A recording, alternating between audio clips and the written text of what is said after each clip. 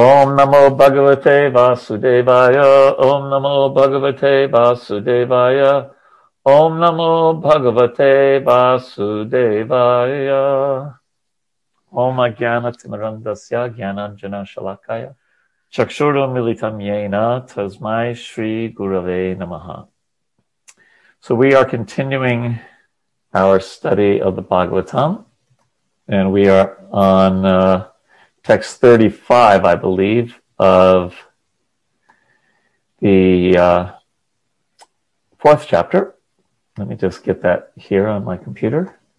35. Well, it's 35 to 39, actually. It's a long one. Yeah. Well, and soon Narada Muni is going to join the party. Yeah. And Daksha is going to crash the party. Yeah. And it's really fascinating because Daksha is going to get the darshan of the Lord, and then he's still going to be kind of angry at one of the Lord's great devotees in the next chapter. So he's a very interesting person. So we are on text 35 to 39. And these verses up to verse 42 talk about Daksha being graced with the darshan of the Supreme Personality of Godhead. And we are reading up to verse 44, which is the next section where Krishna or Vishnu responds to Daksha's prayers. Okay. Sri Sukadeva Goswami said, the Supreme Personality of Godhead, Hari, who is extremely affectionate to his devotees, was very pleased by the prayers offered by Daksha. And thus he appeared at the holy place known as Agamarshana. O Maharaj Parikshit, best of the Kuru dynasty, the Lord's lotus feet rested on the shoulders of his carrier Garuda, and he appeared with 8 long, beautiful, mighty, very beautiful arms. In his hands he held a disc, conch shell, sword, shield, arrow, bow, rope, and club. In each hand a different weapon, all brilliantly shining. His garments were yellow, and his bodily hue was deep bluish. His eyes and face were very cheerful, and from his neck to his feet hung a long garland of flowers. His chest was decorated with a Kaustuba gem and the mark of Srivatsa. On his head was a gorgeous round helmet, and his ears were decorated with earrings resembling sharks. All of these ornaments were uncommonly beautiful. The Lord wore a golden belt on his waist, bracelets on his arms, rings on his fingers, and ankle bells on his feet. Thus decorated by various ornaments, Lord Hari, who is attractive to all the living entities of the 3 worlds, is known as Purushottama, the best personality. He was accompanied by great devotees like Narada, Nanda, and all the principal demigods led by the heavenly king Indra and the residents of various upper planetary systems such as Siddhaloka, Gandharvaloka, and Charanaloka. Situated on both sides of the Lord and behind him as well, these devotees offered him prayers continuously. So text 40. Seeing that wonderful and effulgent form of the Supreme Personality of Godhead, Prajapati Daksha was first somewhat afraid, but then he was very pleased to see the Lord, and he fell to the ground like a stick, dandavat, to offer his respects to the Lord. As rivers are filled by waters flowing from a mountain, all of Daksha's senses were filled with pleasure. Because of his highly elevated happiness, Daksha could not say anything, but simply remained flat on the ground. Text 42. Although Prajapati Daksha could not say anything, when the Lord, who knows everyone's heart, saw his devotee prostrate in that manner and desiring to increase the population, he addressed him as follows.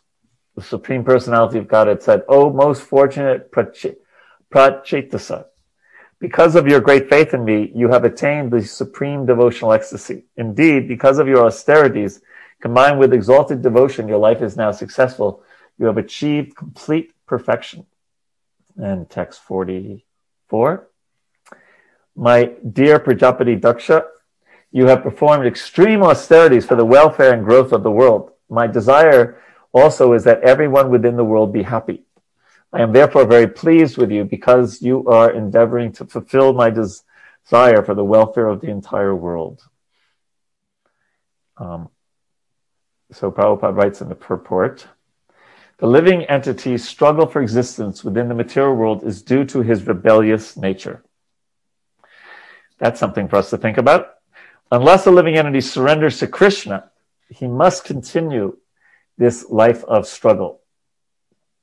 The Krishna conscious movement is not a fad. It is a bona fide movement intended to promote the welfare of all conditioned souls by trying to elevate everyone to the platform of Krishna consciousness. And we'll hear more about the importance of taking the Krishna consciousness movement seriously in some future purports. But then, skipping a little to the next paragraph, Prajapati Daksha is trying to benefit the conditioned souls by begetting them to give them a life with a chance for liberation. So this world is a chance for liberation. Liberation means surrender to Krishna. If one begets children with the purpose of training them to surrender to Krishna, fatherhood is very good. Similarly, when the spiritual master trains the conditioned soul to become Krishna conscious, his position is successful. If one gives the conditioned souls a chance to become Krishna conscious, all his activities are approved by the Supreme Personality of Godhead, who is extremely pleased, as stated here. Prito Hum.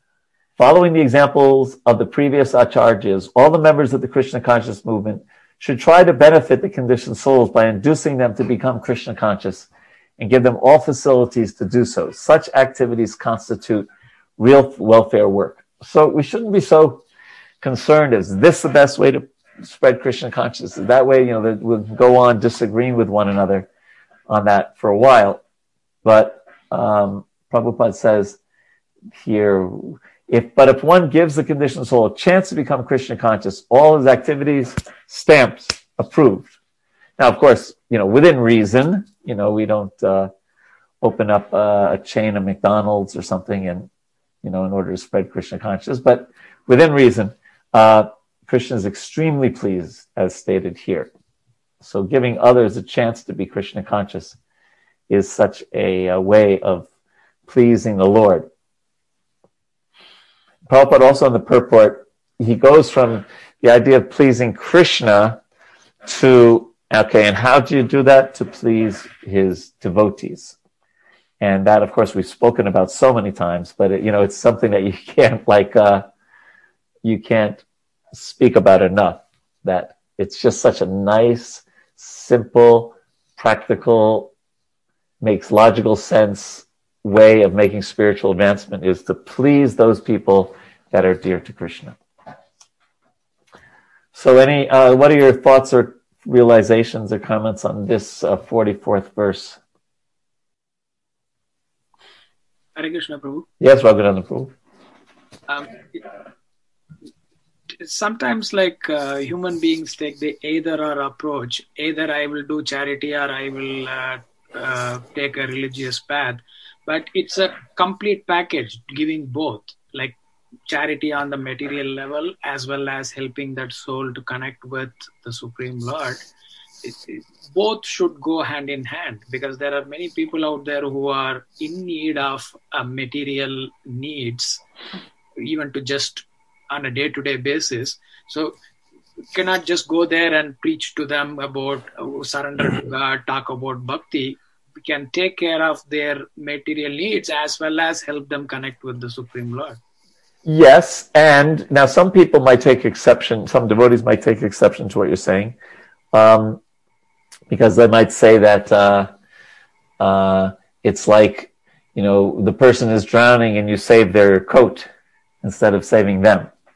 So that's one side of the, one part of the view. Another part of the view is that Prabhupada once said that if people are hungry, if they're not getting enough to eat, then you can't really talk to them, like you said, about Krishna, because, they only have one thought in mind, right? So it's great if we can do some kind of combination, right? Like, for example, when we're distributing food, we're not distributing food, we're distributing prasadam. Or when we're distributing prasadam, if there's, like they do at the Krishna lunch at the University of Florida, they have a kirtan or bhajan going on near where they're serving prasadam. So they get the prasadam and they get the holy name. So if we can rack our brains and find ways to increase the different ways that we can benedict people, but yeah, like that. But I mean, your point is taken that if people are really destitute, it's very hard for them to be God conscious, Prabhupada said, because they're just trying to look forward to the next meal. Like, yeah. Other thoughts? I had one. Yes, Andy. I was taken by the kind of confrontation between Daksha and Narada Muni. They're both Krishna conscious, right? Right. But then I found out, which I didn't know, everybody else probably already knew this, that the character of Narada Muni that we see where he's always roaming around and popping up, that was created by this confrontation with Daksha when he cursed him, right? So, well, what was the curse? That he would have to roam around all the time. Right. Because he was just skulking around lecturing to Daksha's offspring, right? And it made him mad. But the point was that it confirmed the importance of getting new devotees. Mm-hmm. Because I'm sure his offspring were Krishna conscious, and Narada Muni was trying to make them more Krishna conscious. But Daksha was getting new souls. Literally, those souls had to come from somewhere, right?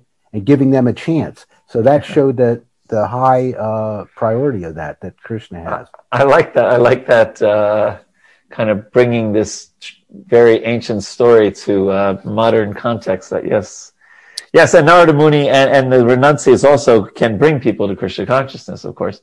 Yeah, but you're right. Narada Muni has a reputation of stirring things up in the service of Krishna. The obvious one is from the 10th canto where he tells Kamsa, well, how do you know Krishna hasn't already appeared? How do you know, and he kind of gets him really paranoid to kill all of the offspring of Vasudeva and Devaki. Yeah, he's always kind of churning things so that Krishna, in this case, he wanted to hasten the Lord's appearance in the case of the 10th canto. But yeah, it is, and we'll discuss this when we get to it in the next chapter about how two great souls can have disagreement. Yeah, but thank you for bringing that. And we didn't miss much. I only read the translation and where are we? And the purport up into the verse that's from the Tantra Nirnaya. So everyone there's no such distinctions of higher and lower, whether you have, the four-headed Brahma or whether you're, a sincere sweeper in the street. It is the level of reciprocation that you're getting with Krishna due to purity, and more than purity, due to devotion, that makes for any kind of distinction. Because we know there are distinctions, right? We read in the Nectar of Instruction the different levels of devotees. We learn about the progress of devotional service from a beginner's faith all the way up to pure love, the 9 stages. So there are people who are more on the path than others. But two things. One is it's very hard to know who's where on what part of the path. And more than two things, actually. And secondly, we can't tell by someone's material position what their closeness is with Krishna. And thirdly, the example given that if you have, we can call it a green mango if you live in India, or you ever get a rock hard avocado from the store, and you just know that, okay, it'll ripen in a few days. Or you say if you put it in a brown paper bag, apparently it ripens quicker, right? But that hard avocado or that green mango is going to become yellow or reddish and will be quite tasty eventually. And similarly, the avocado is going to eventually be just right for making your avocado toast and offering it to Krishna. If you're a millennial, you'll have avocado toast. So we see even a person who's a beginner in Krishna consciousness, they might be the green mango. But if they just follow the process nicely and with determination, they will become a ripened mango one day, or we will become a ripened mango one day. So those three ways of looking at this point in this purport, that people will make progress, that it's not based on material birth, and that there are stages, but those stages are they're a progression, and people are on different levels. And it's not that Krishna doesn't like the neophyte devotee, the beginner on the path. He has great love for all of us, and especially for one who takes any interest in approaching him with bhakti. Some thoughts on those points.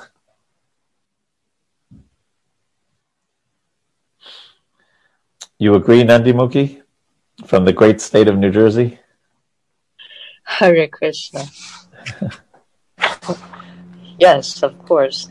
I think because that is when you do something that you are,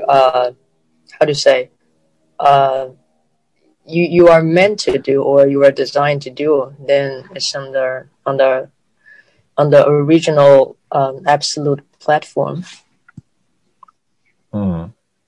Okay, so when you're saying when you do your duty in devotional service, then Krishna is pleased. Is that what you were kind of getting at? Yes, the Sanatana duty. Yeah, your Sanatana duty. Yes, very good, very good. And Sugandha has put a nice verse from the 9th chapter, verse 29. I envy no one, nor am I partial to anyone. I am equal to all. Okay, so we could just, if you just end the verse there, it's interesting. Samoham sarva bhuteshu name dvesho sina priya. But and it's interesting, even in when I do trainings in my work, I say that if you use the word but, the focus is on what comes after the but, right? Like if I say Raghunandan Prabhu is a nice devotee, but, and everyone wants to hear, oh, what's his fault? What's his problem? So here Krishna says, I envy no one, nor am I partial to anyone, I'm equal to all, but whoever renders service unto me in devotion is a friend, is in me, and I am also a friend to him. Mai chaiteshu chapyaham. So yes, so Krishna as super soul is equal to everyone, but he reciprocates with those who render service to him. Other thoughts? So it's interesting, right? Equal to everyone and not equal to everyone. It's like, what? Right? But it makes sense, and it's one sense you could say it's depicting different parts of Krishna. As super soul, he's equal to everyone. As Krishna, he's especially inclined to his devotees. So that should be an inspiration for us to become more and more one of Krishna's devotees. Okay. So now we're going up to 47. So Krishna is responding to Daksha's prayers.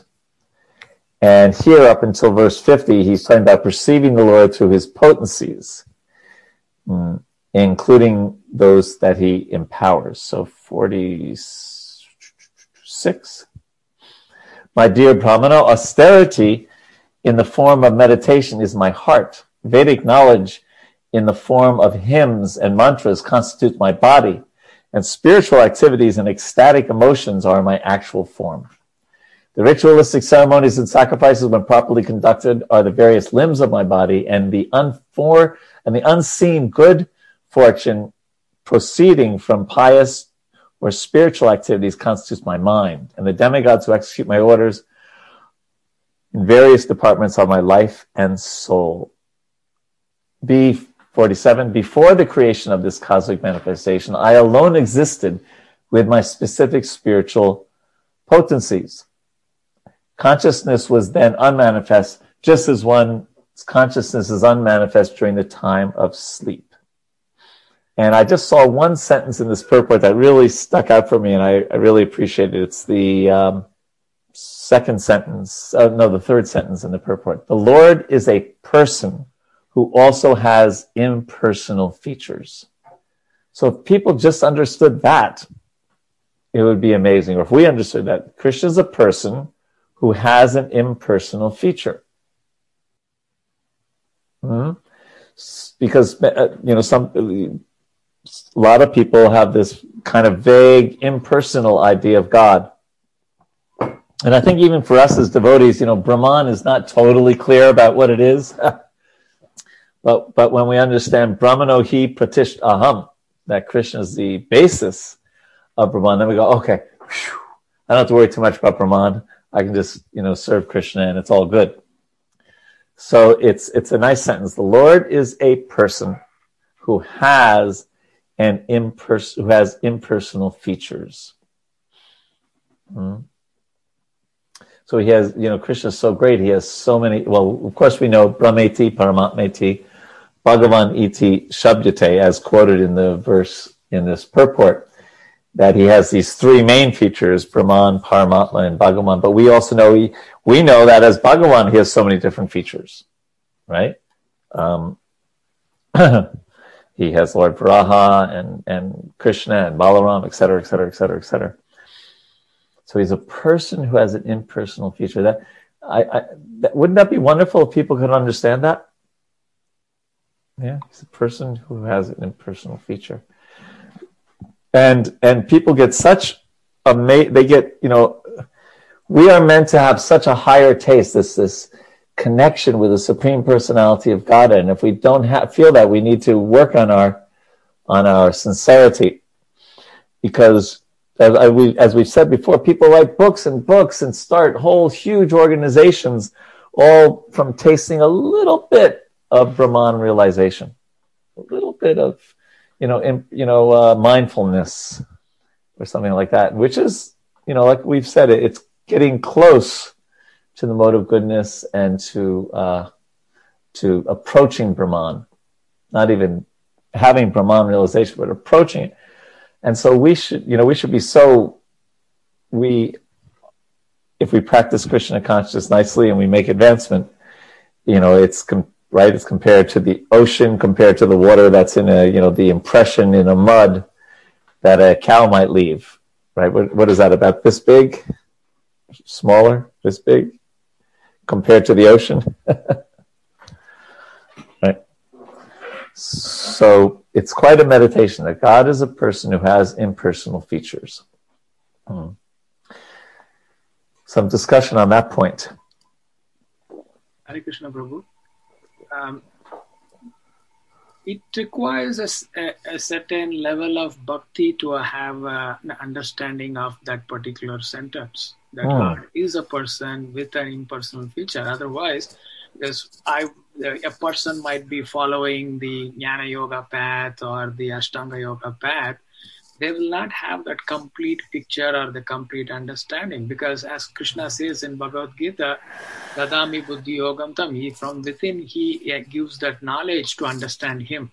So this is possible for people who are practicing bhakti.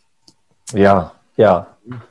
Yes. At least some bhakti is needed, right? At least some, yes. I remember Ravindra Suprabhu saying that. He was talking about Christianity, and he said that often the God that some Christians philosophize about and the God that they pray to are quite different. They pray in a very personal way, but some of the philosophy tinges a little bit on the universal energy, or even perhaps some Mayavad concepts.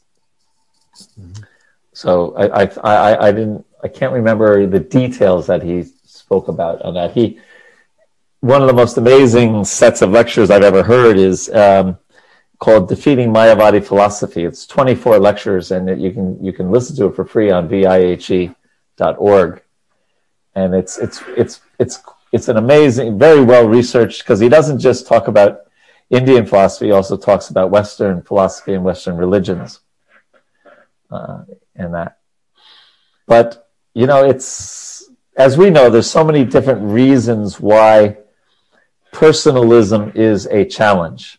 And if you read the verse 10 of the 4th chapter of Bhagavad Gita, the purport, Prabhupada explains that so vividly. So maybe we should just spend a minute on that. It's one of the most incredible purports, 4:10. One part of it where He says, such materialists cannot even imagine that there is a transcendental body which is imperishable, full of knowledge, and eternally blissful. In the materialistic concept, the body is perishable, full of ignorance, and completely miserable. Therefore, people in general keep the same bodily idea in mind when they are informed of the personal form of the Lord. For such materialistic men, the form of the gigantic material manifestation is supreme. Consequently, they consider the supreme to be impersonal. And because they are too materially absorbed, the conception of retaining the personality after liberation from matter frightens them. When they are informed that spiritual life is also individual and personal, they become afraid of becoming persons again. And so they naturally prefer a kind of merging into the impersonal Brahman. Generally, they compare the living entities to the bubbles of the ocean which merge into the ocean. This is the highest perfection of spiritual existence attainable without individual personality. So now listen to this. This is a kind of fearful stage of life, devoid of perfect knowledge of spiritual existence. Furthermore, there are many persons who cannot understand spiritual existence at all, being embarrassed by so many theories and by contradictions of various types of philosophical speculations. They become disgusted or angry and foolishly conclude that there is no supreme cause and that everything is ultimately void. Such people are in a diseased condition of life. Some people are too materially attached and therefore do not give any attention to spiritual life. And some of them want to merge into the supreme spiritual cause. And some of them disbelieve in everything, being angry at all sorts of spiritual speculations out of hopelessness. This last class of men take to the shelter of some kind of intoxication, and the resultant hallucinations are sometimes accepted as spiritual vision. So then this is the crux of it. One has to get rid of all three stages of material consciousness: attachment to material life, fear of a spiritual personality, personal identity, and the conception of void that arises from the frustrations of life. To get free from these three stages of the material concept of life, one has to take proper shelter of the Lord, guided by the bona fide spiritual master, and follow the disciplines and regulative principles of devotional life. Isn't that, I find that to be a very powerful purport. Mm-hmm. Yeah. Extremely insightful that we're fearful people in some ways. Yeah. Yeah. Andy, you want to say something? Yeah, it's probably not warranted because, and I didn't want to say this, but Nandi Mukhi, what she said made me want to say it. The translation saying "I am equal," right? Yeah. The word saying "I am equal." Well, how do we know that God is not humble? We don't know that. He can't help the fact that he's great, right? I mean, it's just the way he is. He wasn't even born. He just is that way, right? He didn't work to get that way. He just is that way. So right. Well, anyway, I guess the point I'm trying to make is it doesn't matter what your visualization is as long as you come to the right conclusions. If I'm a gorilla, guess what? I think God looks like a gorilla, right? Uh-huh. But as long as we're able to realize that there is an impersonal and impersonal, then the details don't matter. The main thing is to get to the right knowledge. Okay. Knowing rather than thinking you understand everything. Yeah. Again, I'm saying that. Yeah. Yeah. And at the same time, devotees are very attracted to the details about Krishna, his pastimes, his dancing, like that. So I don't think you were saying we shouldn't be interested in that. Now you went on mute. That helps you get to the right place. That's what I'm saying. That's good. So let everybody have their own visualization. As long as you get to the right place, as long as you realize that there is a personal and impersonal. If you want to think God looks like a gorilla, if you're a gorilla, then there's no sin in that, I don't think. But, Well, I haven't talked to gorillas lately. When I was growing up, there was a horse who could talk, Mr. Ed. Yeah. But and most people are way too young to know what I'm talking about. Well, I'm not sure. I just want to make sure we have it right according to Shastra. So on one level, Krishna, I always like this point. I think I heard it from Ravinda Suprabhu, that Krishna is who he is. And whether we know that or not, or accept it or not, that doesn't change his flute playing or his pastimes. Yeah, okay. But my opinion, which I guess all my studies haven't dislodged this opinion, right? Okay. Is that basically whatever I think is wrong. It may be mostly right, but when I get there and I meet Krishna, I'm going to find out how I was wrong in some respects, right? Right. I see. Yes. Everything I think is suspect that it could be erroneous. Right. But, and at the same time, like, for example, when we're reading Krishna's words in the Bhagavad Gita, we don't have to worry about being wrong if we're hearing his words that we accept as right. Yeah. But what we speculate about, we might get right, we might get wrong sometimes. Yeah. Okay, let us continue on then. Because I just wanted to highlight that one sentence. Sometimes there's one sentence in a purport that just goes, I think is really significant. Okay, so in the last verse that we're going to study, although we're going to read all the verses, is verse 50. So we're going up to verse 50. We're on 48. I am the reservoir of unlimited potencies. So yes, that's a good point, Andy. He's just stating the fact. He's not like, Muhammad Ali saying, I am the greatest, right? Krishna is just stating the fact that he's the reservoir of unlimited potencies, and therefore I am known as unlimited and all-pervading. From my material energy, the cosmic manifestation appeared within me. And in this universal manifestation appeared the chief being, Lord Brahma, who is your source and is not born of a material mother. 49 and 50. When the chief Lord of the universe, Lord Brahma, Swayambhu, having been inspired by my energy, was attempting to create, he thought himself incapable. Therefore, I gave him advice. Do you remember this from the third canto? We studied it so long ago. Lord Brahma's prayers for creative energy. And in concordance with my instructions, he underwent extremely difficult austerities. Because of these austerities, the great Lord Brahma was able to create 9 personalities, including you, to help him in the functions of creation. And Prabhupada writes, nothing is possible without tapasya. Isn't that an interesting statement? It means austerity. Lord Brahma, however, was empowered to create this entire universe because of his austerities. The more we engage in austerities, the more we become powerful by the grace of the Lord. Therefore, Rishabdev advised his sons, Tapo divyam putraka yena sattvam shuddhyed. One should engage in penance and austerities to attain the divine position of devotional service. By such activities, one's heart is purified. In our material existence, we are impure, and therefore we cannot do anything wonderful.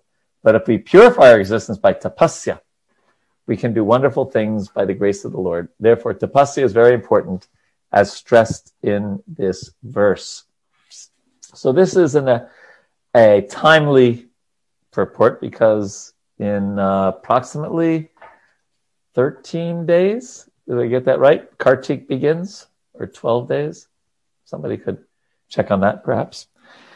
And it also depends on how you begin Kartik. Some people begin on the Ekadasi before the full moon. Some people begin on the full moon. But it is a time it's a very special time. We chant the Damodarastika prayer, 14 days, Jay says, at least in England. We chant the Damodarastikam prayer every day. We offer a lamp to the deity of Krishna. These days, I guess a lot of us will be doing it at home instead of coming to the temple. Let's do it. And we may all take some special vows to perform some more austerity. Some of us might decide, I'm not going to eat sweets for the whole Kartik. Or some may, have one meal a day, or, if you're a sannyasi performing Chaturmasya, you may just have unsalted khichdi, and you just eat once a day, and there's ways to eat and all kinds of different austerities that one can perform. Most of our austerities that we're suggested to do as devotees is austerity is connected with bhakti. And so I don't even know if austerity is the right word, but taking vows to chant extra rounds or to read so much from Bhagavad Gita or other shastras. But it's nice to take advantage. Prabhupada in 1972, I believe, did what is another word for Kartik is Urja Brata, U-R-J-A. And he did that. He went to Vrindavan. Usually people go to Vrindavan during Kartik. And he gave class every day in the courtyard of the Radha Damodar temple on the Nectar of Devotion. And he actually went there for the one time he performed Urja Brata. The other times he was just preaching around the world and couldn't, come back to Vrindavan for a whole month because of his schedule was so tight. And even in one letter to His Holiness Jayapataka Maharaj, he says that it's not that important, that it's more for non-devotees where people are just taking the Krishna consciousness. He says it's kind of like when a store has a sale, because they want to entice people to come into their store. So when Prabhupada says different things at different times, I usually take that to mean that it's a detail rather than a principle. But some details are important. And I believe that this can be, if we wish it to be, an important detail where we can make some real spiritual advancement by performing some kind of tapasya. And that could be, like I said, the tapasya of more hearing and chanting. And if you can perform from some kind of physical tapasya that doesn't hurt your health or something, that's also a possibility. And they also said sometimes that we don't brag about our vow. And one little trick that I don't know if it's a trick, but one little thing that I found was, let's say I promised that I was going to chant 25 rounds a day, so 9 more rounds than my minimum 16. And I remember the first year or two doing that, I would say, oh my God, it's 9:00 at night and I still have 6 extra rounds I have to chant, and I'd be, like falling asleep and chanting, So what I've been doing in recent years is something like this, that I'll take 9 and multiply it by, usually 28 days in the Vedic calendar for a month.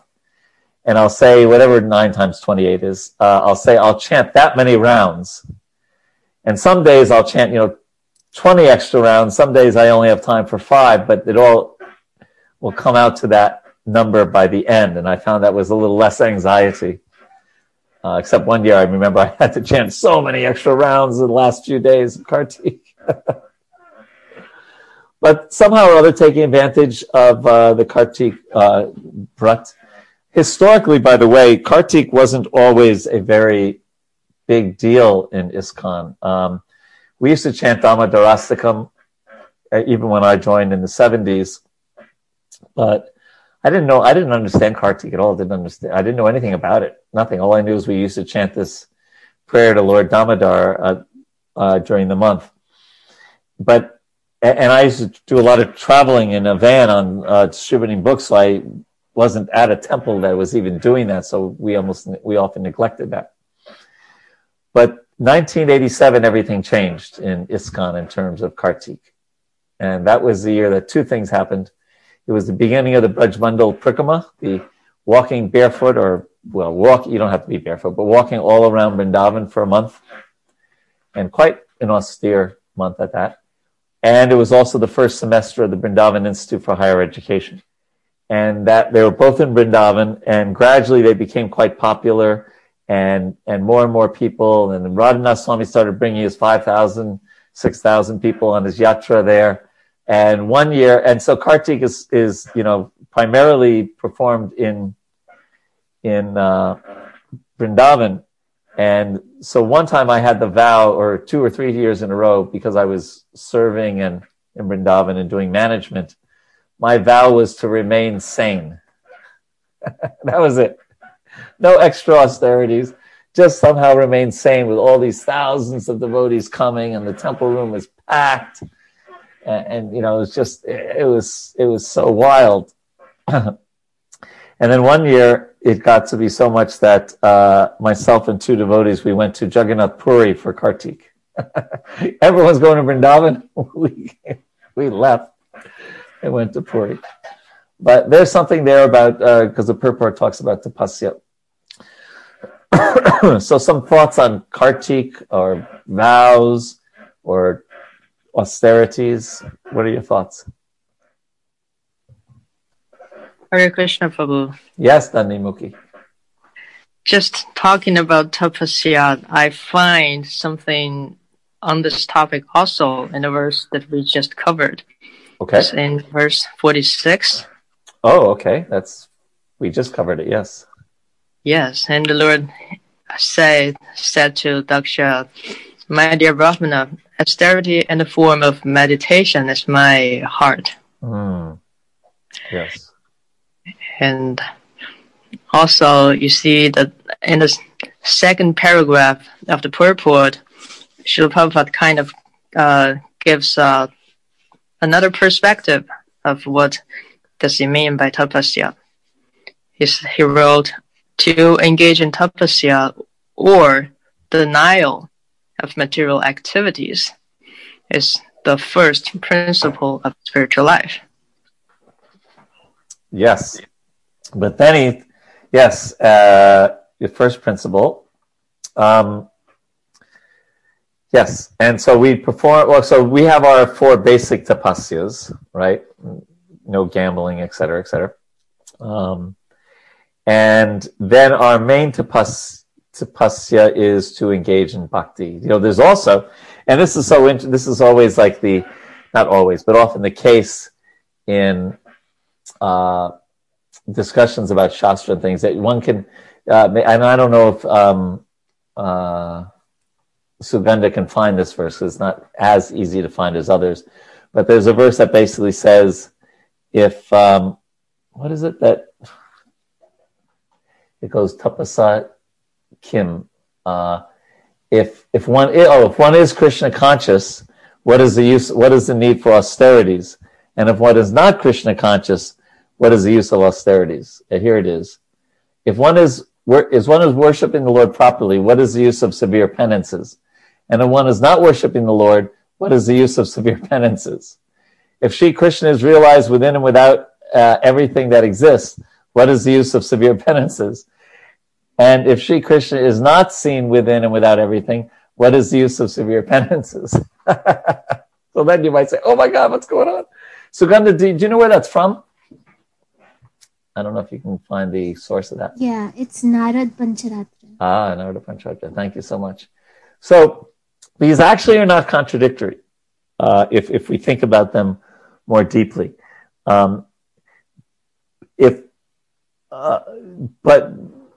First let me just say the balance is that we are the general encouragement is to perform austerities for Krishna's pleasure. And Prabhupada would be critical of people that perform austerities, for example, to gain political power, or Hiranyakashipu's austerities to perform, to be to be able to take over the universe. So, one important instruction when we're considering tapasyas is motivation, right? And the motivation should be to please Krishna. The motivation should be to make spiritual, devotional advancement. And the motivation may be to get some realization that I'm not this body. And then, of course, we go from there that I'm spirit, soul, part and parcel of Krishna. So this verse is saying, well, if you're fully Krishna conscious, you don't have, what's the need for austerities? You already made it, right? And if you're not a devotee, so then you perform austerities, but they're useless because you're not doing them for the right purpose. That's kind of what Narada is getting at. I don't think he's saying everyone should just enjoy life, because we understand that the gratification of our senses is the binding force in this world. So we should perform austerities, we should just do them appropriately. Is that all right, Nandimukhi? Yes. Okay, what are your other thoughts? Kartik Vrats or austerities? Hare Krishna, Prabhu. Yes, Ananda Rupa Mataji. So, regarding your point, which you just said that it should be done with the motivation or intent to please Krishna. Yes. So I pulled up a verse here and I thought message was nice to share with everyone. This is from this chapter only, verse 5 from Purport. It says, a sadhu, a devotee is never angry. Actually, a real feature of devotees who undergo tapasya, austerity, is forgiveness. And although a Vaishnava has sufficient power in tapasya, he does not become angry when put into difficulty. If one undergoes tapasya but does not become a Vaishnava, however, one does not develop good qualities. And then there are examples given of Hiranyakashipu and Ravan. That's fantastic. Thank you for finding that. Yeah, and then there's another thing. This is from Bhagavad Gita, chapter 17. A lot of talk is there on austerities and penances and charities and how they purify even the great souls. So this verse is from, this is chapter 17, Bhagavad Gita, verse 5 and 6. And I'll just read the translation. Those who undergo severe austerities and penances, not recommended in scriptures, performing them out of pride, egotism, lust and attachment, who are impelled by passion and who torture their body organs as well as super soul dwelling within, are known to be demons. So basically, Prabhupada has clarified actually in several places that it's highly recommended to engage in austerities and penances. For example, we follow regulative principles and do fasting and all that. However, it's very important to understand we are doing it to please Krishna and not bringing a torture on ourselves or developing such anarthas within our heart. Yes, thank you for that.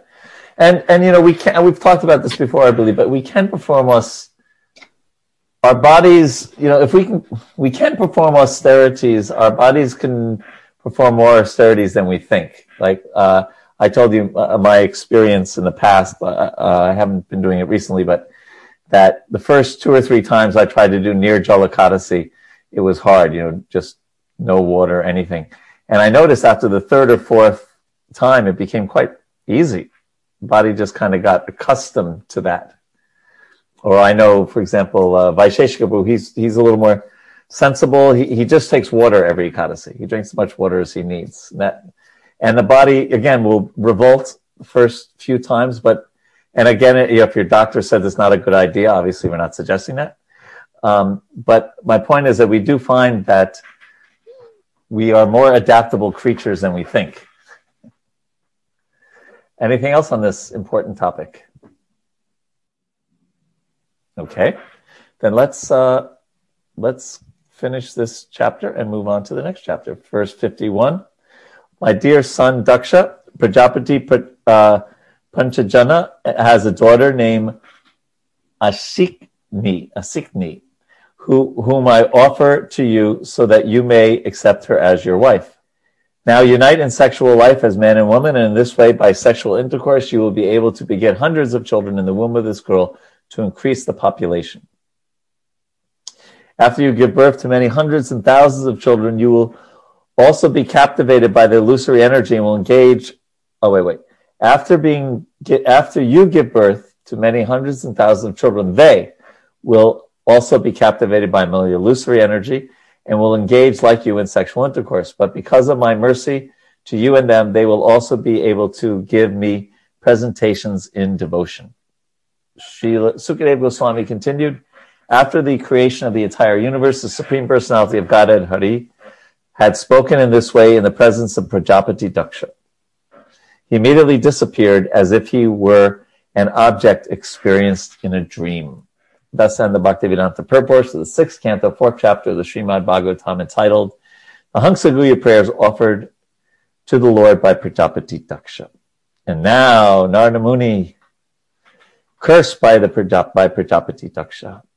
So we're going up to verse 11 is the first one we're studying, I believe. Oh, yeah.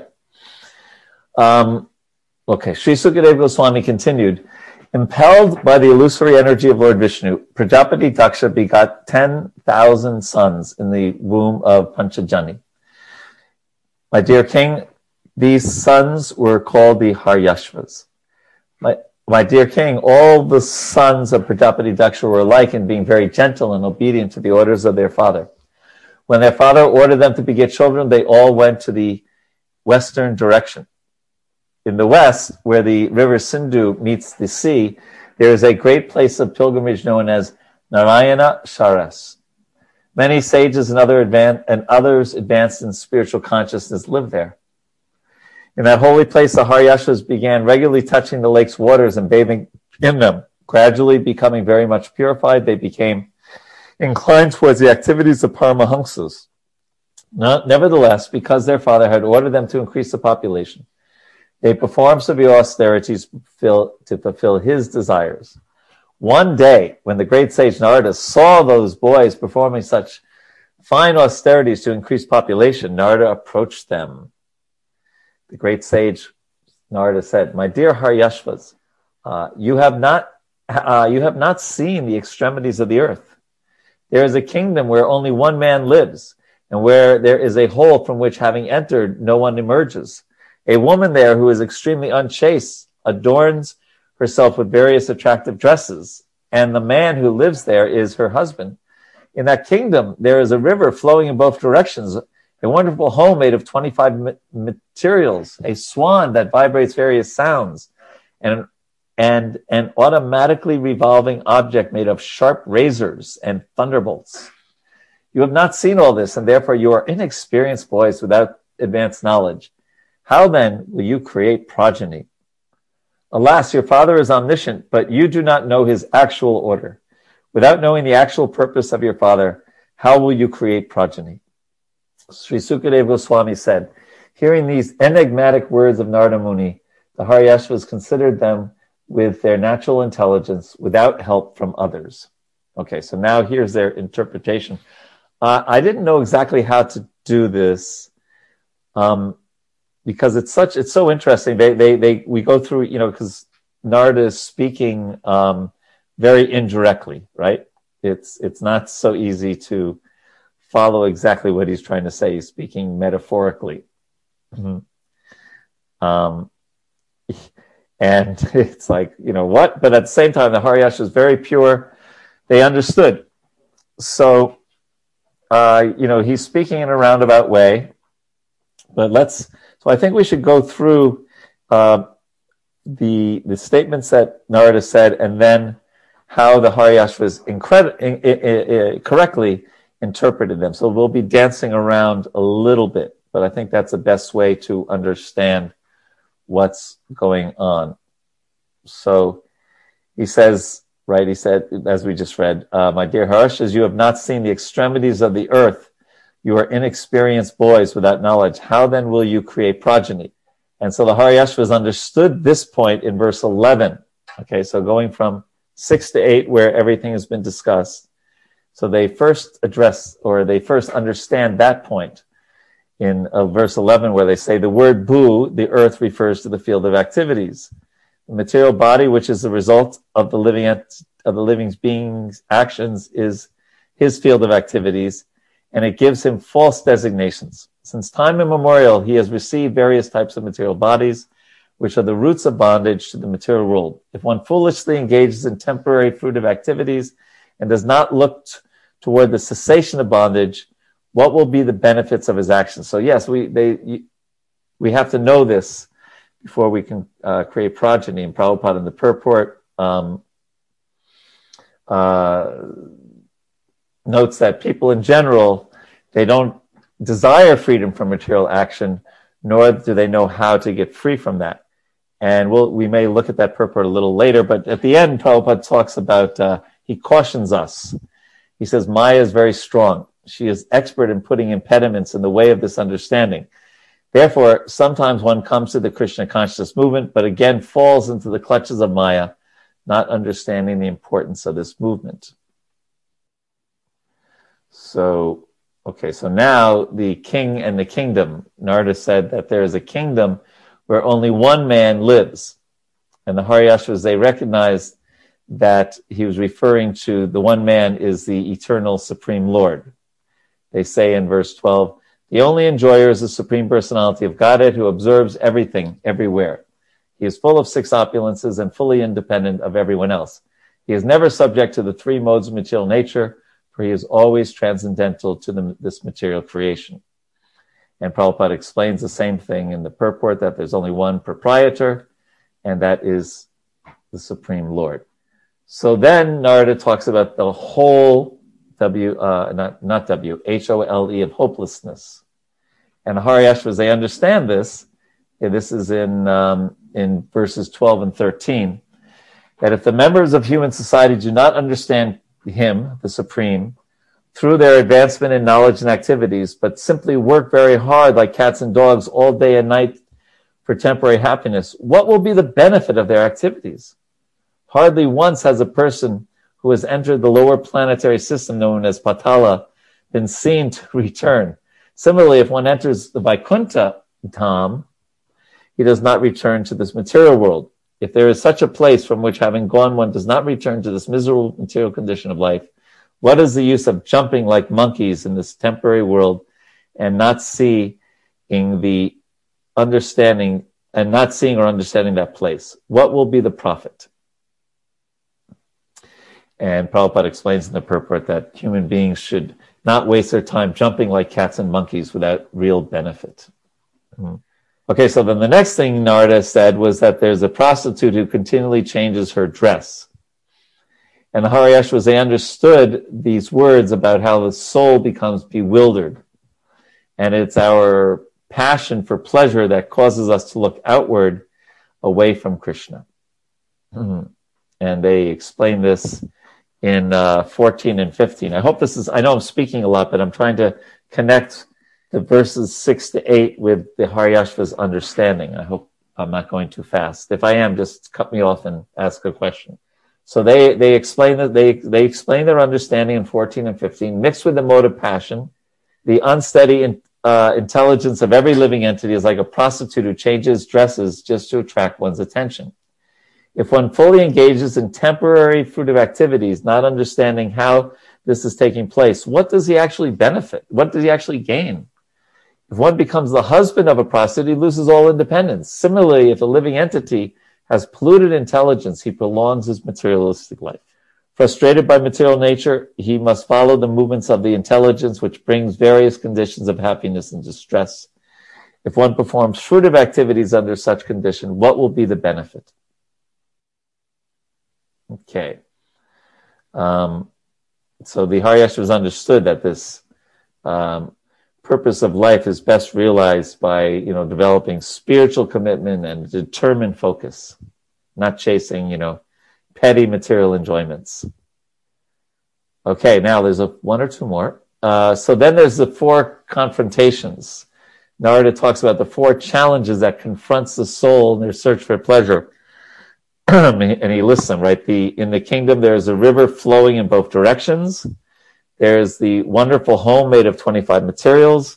There's a swan that vibrates various sounds, and an automatically revolving object made of sharp razors and thunderbolts. Ouch. So the river flowing in 4 directions, the Haryashvas explained in verse 16. Material nature functions in 2 ways, by creation and dissolution.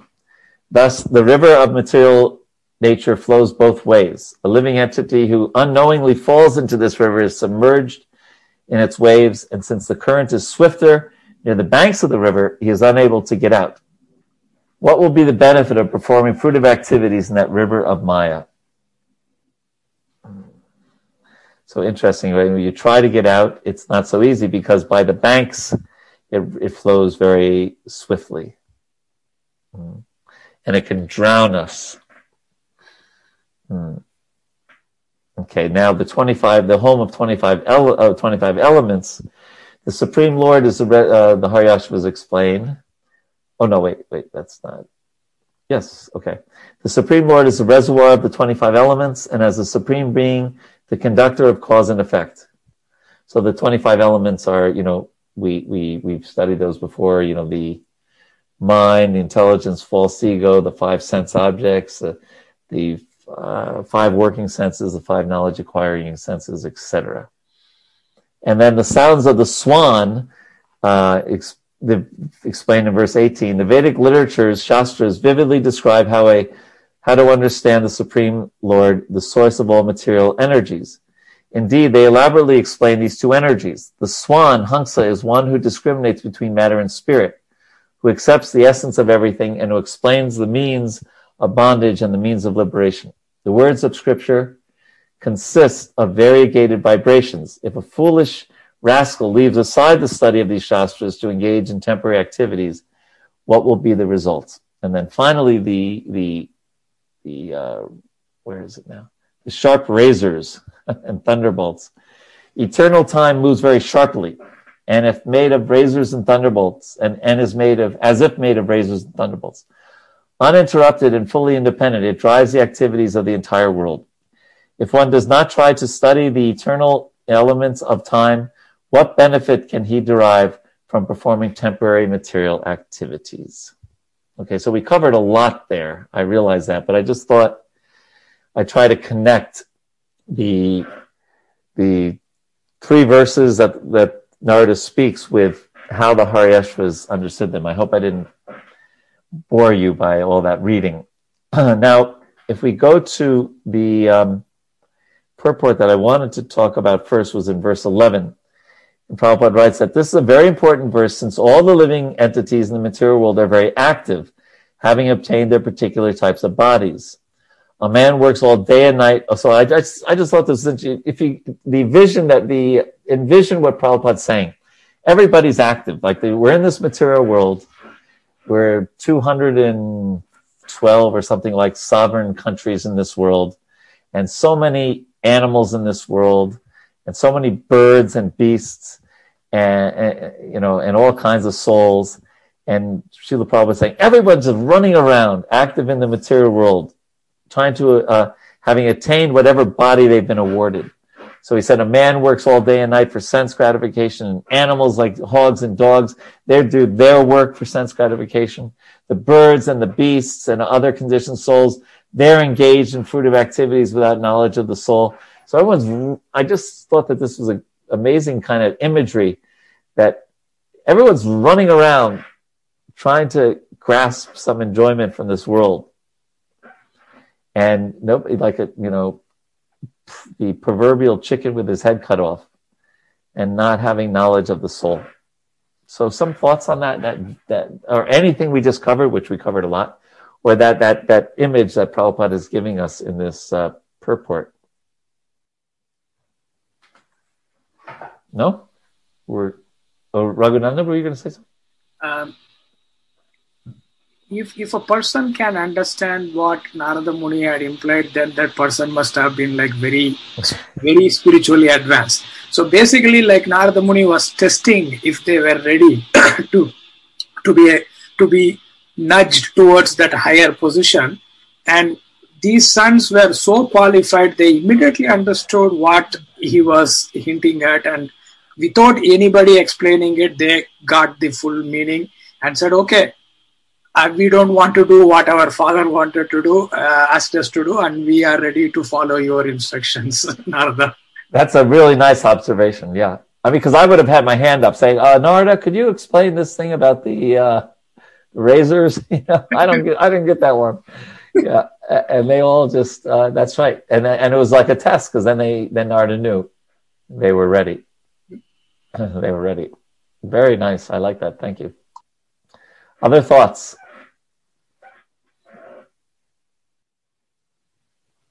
I thought you were going to say something, Andy. I was looking at you. But... Yeah. I was pondering whether to say it, but okay. At the end of text 18, they ask a question: "What will be the result?" Right? Uh-huh. But actually, right before that, at the end of the purport for 17, he answers. Prabhupada answers in a very poetic way. He says, culminating in bottomless, topless passion. Yeah, that was pretty heavy. I mean, heavy and insightful. That explains temporary euphoria, which always ends up in what? It always crashes into some kind of depression, either more or less, right? So he's just explained pretty much the whole range of that kind of emotion, going up and down. That will be the result. Yep. Human society should study this, but instead of culturing such knowledge, people are attracted to temporary happiness and sense gratification, culminating in bottomless, topless passion. There is no profit in such activities. We must engage himself in the Krishna conscious movement. Yeah. Thank you. I guess Yes, Sakshi Gopal, Prabhu? please accept my humble obeisances. Prabhu, I have a different perspective. So why did Narada Muni, this is against the Supreme Lord's wish. Supreme Lord's wish is to, expand the praja, and that's their duty. And then, I know Narada is like a great devotee, always with the Krishna. So do you have any additional thoughts about that? It's a really good question. Where does it come up? It comes up a little later, right? I mean, yeah. In other words, you could. I'm trying to think. I'm trying to remember if there's a purport where Prabhupada addresses this, because you could say, one could argue that Daksha had some reasons to curse. Of course, the curse was a benediction ultimately, right? And we could say that, this is Krishna's Leela, that Narada would get this curse to not stay anywhere for a very long time, and that was a benediction because then he could save so many conditioned souls. But we could rightly understand that Daksha was given a service by the Lord himself, and Narada interrupted that service. Right? But what we'll do, Sakshi Gopal Prabhu, is let's cross that bridge when we come to it, because I think we should have a thorough discussion about that. And we probably won't finish it today, so I want to have a week to think about it. But it's a great question. I mean, you're right on. I mean, in the last chapter, he got a direct instruction from God, and now this other person who's very close to God is basically, if someone did that in ISKCON, they'd get in trouble. But Narada didn't get in trouble. You're going to say something, Raghunath Prabhu? Yes, Prabhu. Even though, Daksha had a desire, and the Supreme Lord fulfills that desire, and the Supreme Lord also wants progeny to be brought into the creation. But the purpose of progeny being brought into the creation is for them to get connected with the Supreme Lord, which is the higher purpose of human life. So Narada Muni was not violating that principle in any way. And so Narada kind of won this argument, although he got cursed. He lost the one with Swayambhuva Manu in the 5th canto, right, with Priyavrata. It was very interesting. It was kind of somewhat similar, not exactly, progeny.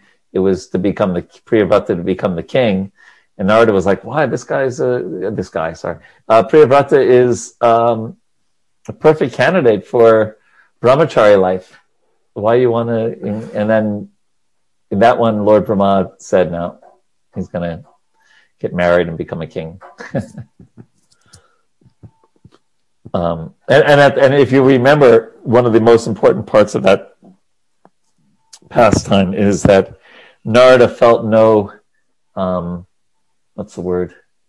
regret or disappointment in losing out, whereas Daksha kind of didn't take the same approach. Yeah, and even in this case, Narada Muni is not overtly saying like, you guys have to give up everything. He's just giving at them a hint. And the higher intelligence of these 10,000 sons, they just decided, okay, this is what Narada Muni is hinting at is the higher purpose, and let us dedicate ourselves to that higher purpose. Yeah. They were already inclined in that way. They made their voluntary decision based on that hint. That's a nice point. And probably we just read that earlier, that they were inclined to the life of the Paramahamsa, right? It says that, but because of their father's order, they were being faithful to that order. But they were already inclined. That's right. We just read that. I think it's in one of the translations, right? Yeah. Now, anything else on this point? Because we are going to cover it again a little later. So, in that, back to that purport.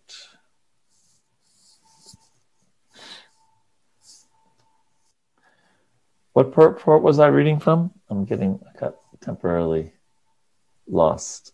6.5.11. 6.5.11, thank you. at the end of it, Prabhupada brings up a point. Our Krishna conscious movement is especially meant for such enlightenment. We are trying to enlighten humanity so that people may come, this is at the very end, to the understanding that they should work hard in tapasya for self-realization and freedom from the continuous bondage of birth, death, old age, and disease in one body after another. Maya, however, is very strong. We read that part before, so I just thought I'd read that. Okay, so let's go on to the purport in 16.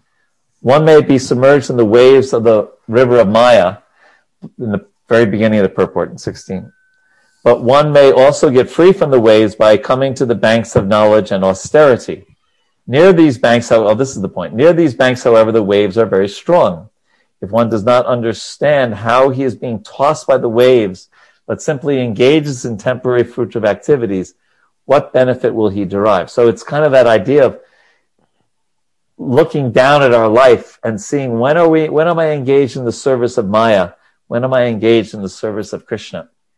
Because if we're not aware that we're in Maya, then there's no question of making an attempt to get out of Maya. Maya meaning illusion.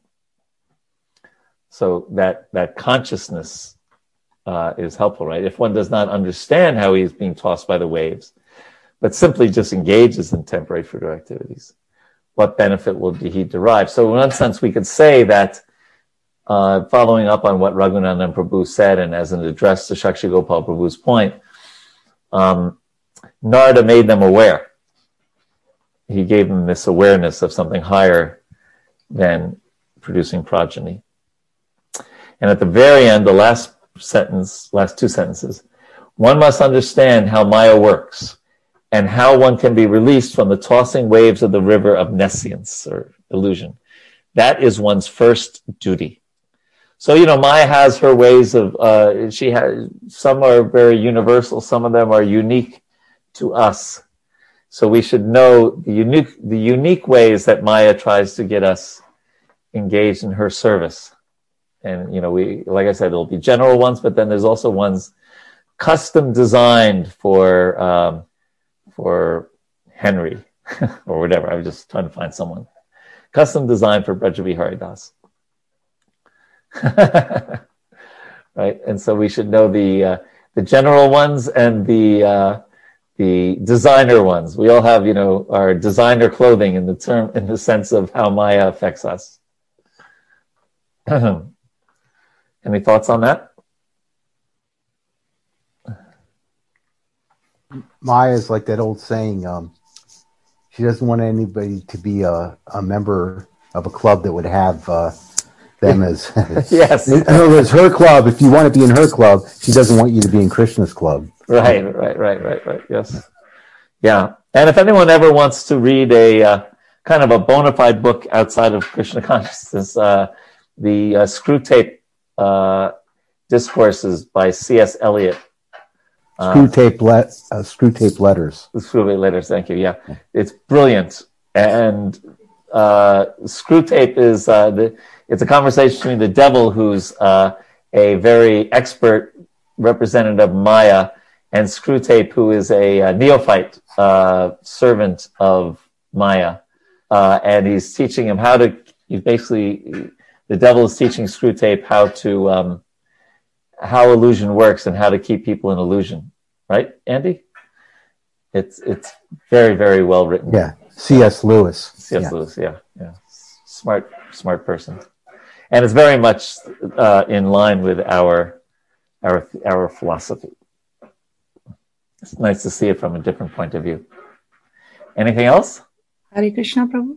Yes. So it's interesting how every moment, every situation, we have to make choices.